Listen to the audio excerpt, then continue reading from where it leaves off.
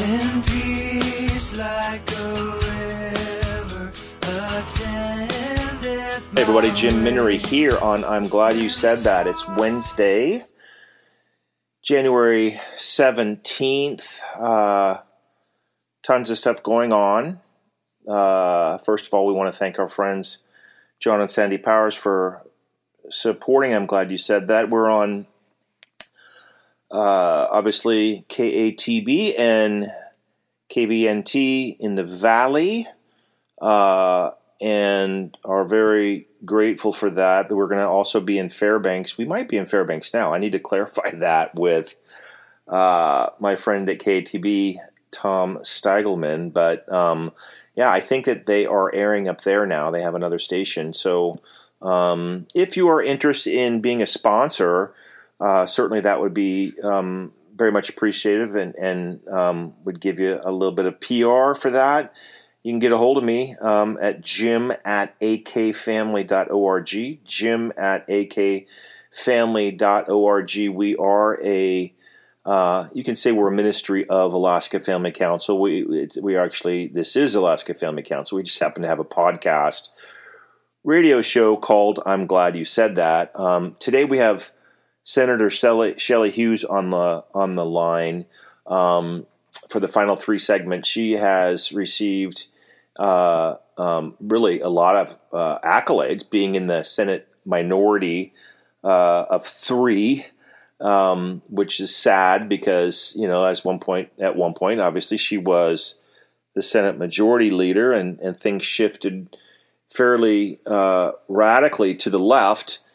And, as we've always known, when the legislature, one branch or the other, it's basically happened since we were founded in 2006.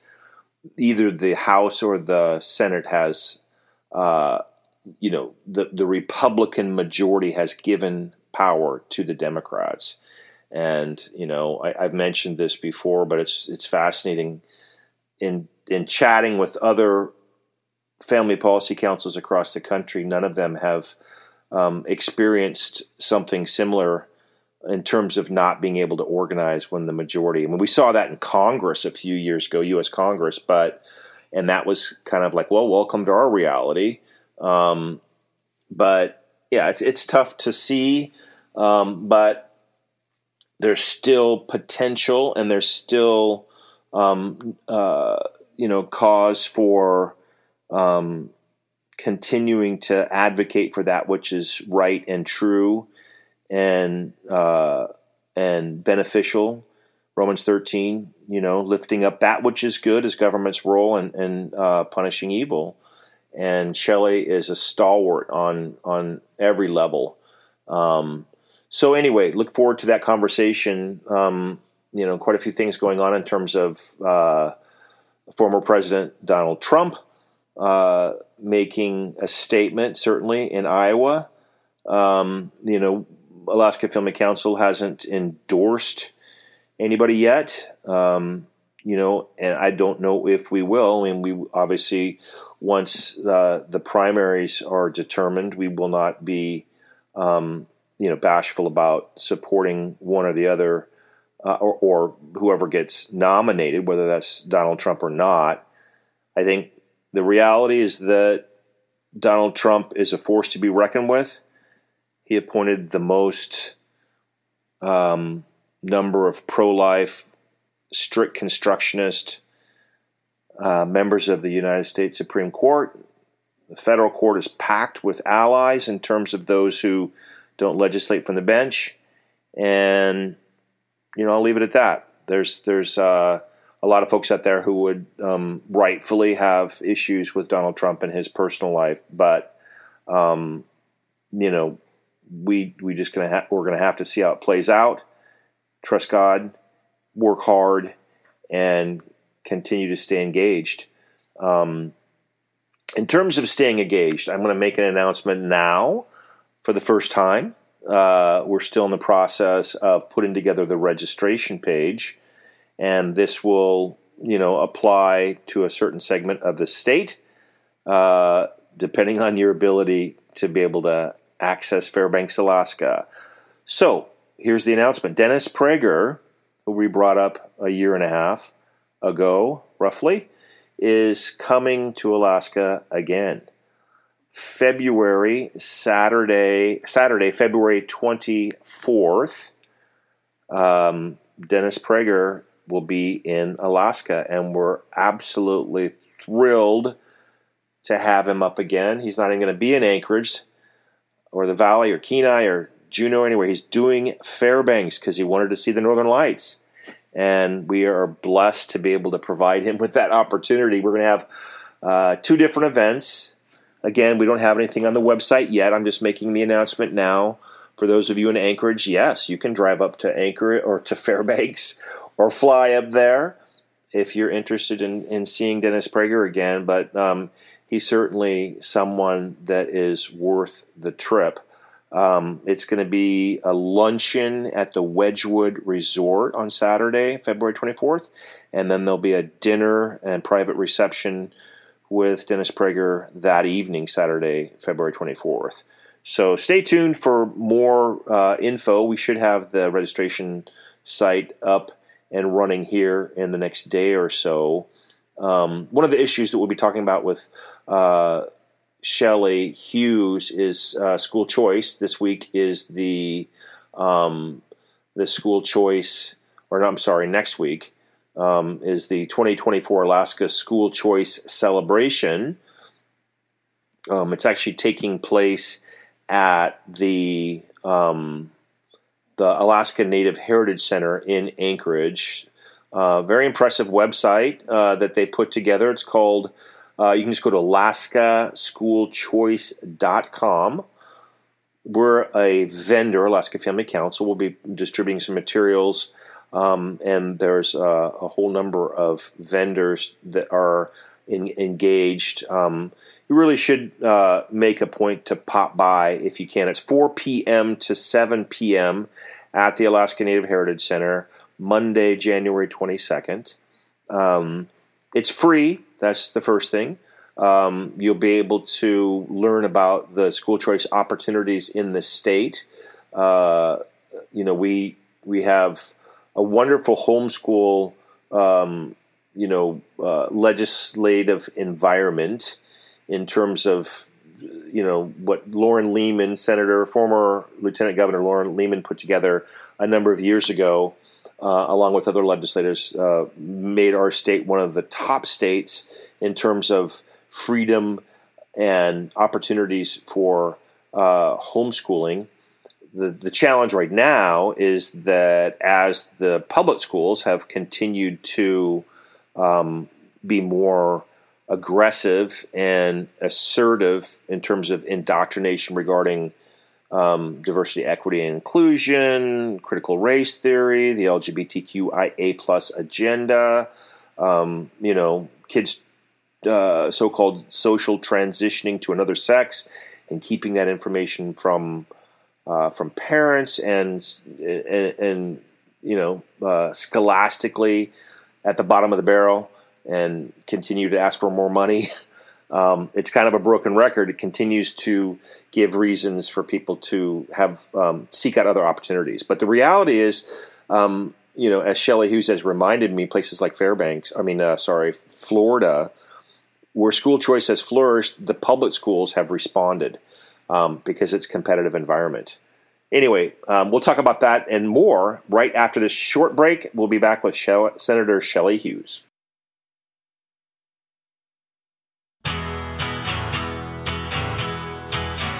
When peace like a river attendeth my way. Hey everybody, welcome back. Jim Minery here on I'm Glad You Said That. Very privileged to have my friend Senator Shelley Hughes on the line today. Shelley, how are you? Happy New Year.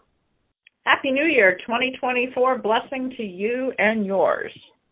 Yeah, super excited. Was on the one of your social media sites, and I loved the Martin Luther King quote. We've all heard, the I Have a Dream speech, but I hadn't seen that in a while. It starts off with, "Let us not wallow in the valley of despair." And, it's fascinating because, we've just had Martin Luther King Day this week, and, we can talk about it later on with some of the DEI stuff that we're working on, and I know that you have an interest in it as well. But today it seems in many ways that the content of the character is not as important as the content or the color of the skin, which is just exactly opposite of what Martin Luther King had in mind. But I love his Christian roots, how he was unapologetic about lifting up truth from the Bible, and there's nothing more that would be beneficial to our country to go back to the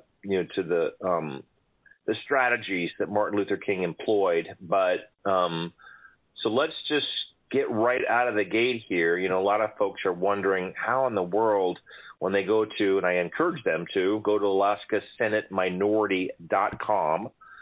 Senator, you were the Senate Majority Leader at one point, and because of how things played out, you're now in the Alaska Senate Minority of 3. How about you get folks up to speed on how that transpired, and then we'll get into some of your priorities. Yeah, November 2022 elections, ranked choice voting, the Senate shifted significantly to the left. There were 11 Republicans elected, 9 Democrats. So in other states, you'd automatically have a Republican majority, but in this state, it's a bit of a free-for-all, and there's conversations, negotiations, and ultimately what transpired were 8 Republicans joined with 9 Democrats, formed a 17-member supermajority, and three Republicans, yours truly included, were not included. We did make a proposal to the Republicans to form a majority that was extremely reasonable, was actually just right of center, but not extreme, and they weren't interested. So here we are. It's a 2-year cycle. We are in the second year of that 2-year cycle, and we are making the best of it. I was a Senate Majority Leader through 2022, so it was last year in January, a year ago at this time, where I had to get my bearings and figure out how can I help Alaska, how can I work on behalf of our residents and do whatever I can to help move things in the right direction. And, working with you, Jim, we were able to do that with the girls' sports. So even though the Senate majority announced they would not entertain any such bills as my Protect Girls Sports bill, we were able to work with the Athletic Association and then the State Board of Education to get into regulation the protection of girls' sports, which for now is the law in Alaska. But as you know, a different governor could come along and undo that. So we're thankful Governor Dunleavy supports that. Yeah, that was what I tell people is that, we've been playing in the swamp, and not all of the swamp is always bad.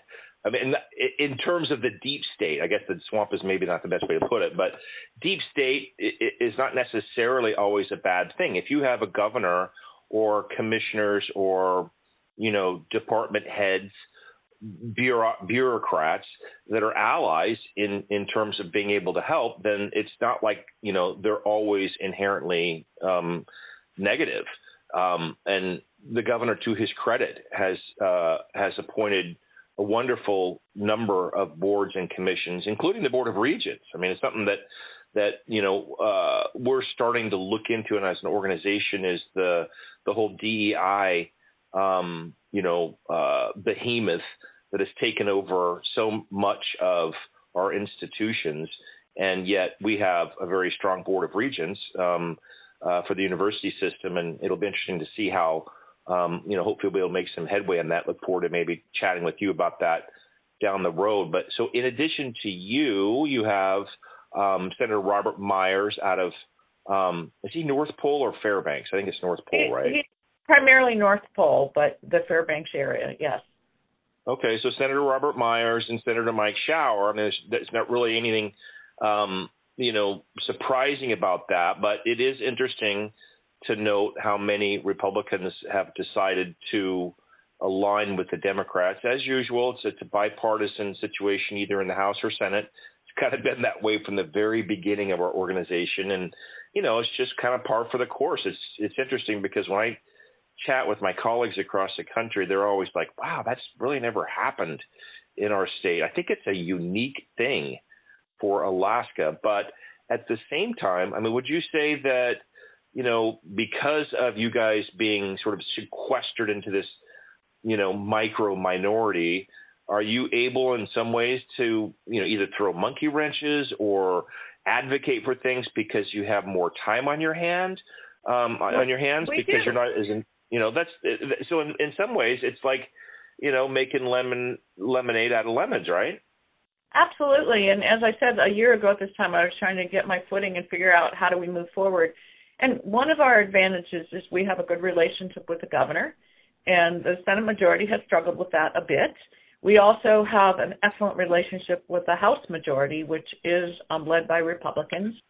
And that is also to our advantage, and the Senate majority has struggled with that. So those relationships are really important, and things maybe that we can't get through here that we work on and propose and get picked up on the other side. So that's a great advantage. And you're right, we don't have the committee assignment, so it allows us more time. And very much the role of a Senate minority, whoever is in it, whether, in the past it's been all Democrats in it and Republicans in the majority, since I've been in the Senate, the role of the minority, whoever's in it, is to work to point out what they think are the flaws and what the majority is presenting and provide, other solutions. And so that is exactly what we've done. And education funding is a case in point in that we get it that healthcare costs have gone up and inflation has gone up. We realize that it's factual that there's a national teacher shortage, which makes recruiting and retaining teachers more difficult. So we acknowledge that. But we also know that academic results in this state are at the bottom of the barrel. So instead of just throwing general money into the base student allocation that goes in the formula, we are saying we want the money to be specifically used to improve academic outcomes. So you can actually, I had a conversation with the governor, and I've had a conversation with Senate Majority leadership that there are two camps. One camp wants to just generally put money under the formula. The other camp wants to put targeted money outside the formula. So, I see as the point of consensus, put targeted money under the formula. And then we get we give the district some reliability, but we also really focus on getting that money to core instruction and to improving academic outcomes. Well, you have that listed as, so the four priorities that I see on the Alaska Senate Minority site are sustainable fiscal plan, election integrity, education performance, and healthcare cost reduction.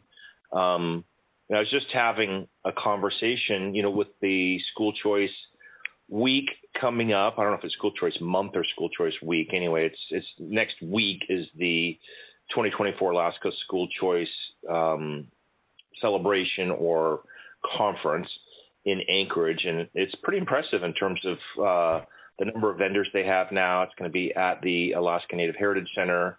I encourage folks to go to that, alaskaschoolchoice.com, and we'll have a booth. Alaska Family Council will have a booth there. But so in a nutshell, we have 2 minutes before the end of this first segment. What are the priorities in terms of improving education in the state of Alaska? Because that's something that, there's probably a lot of folks who are jaded on that. It's like, gosh, we've been talking about that forever, and it seems like we just continue to spend more money and get worse results. I mean, so being in the minority, is there anything that's in the majority that you guys are saying, hey, that's good, or is it just throwing more money at the wall and hoping it sticks?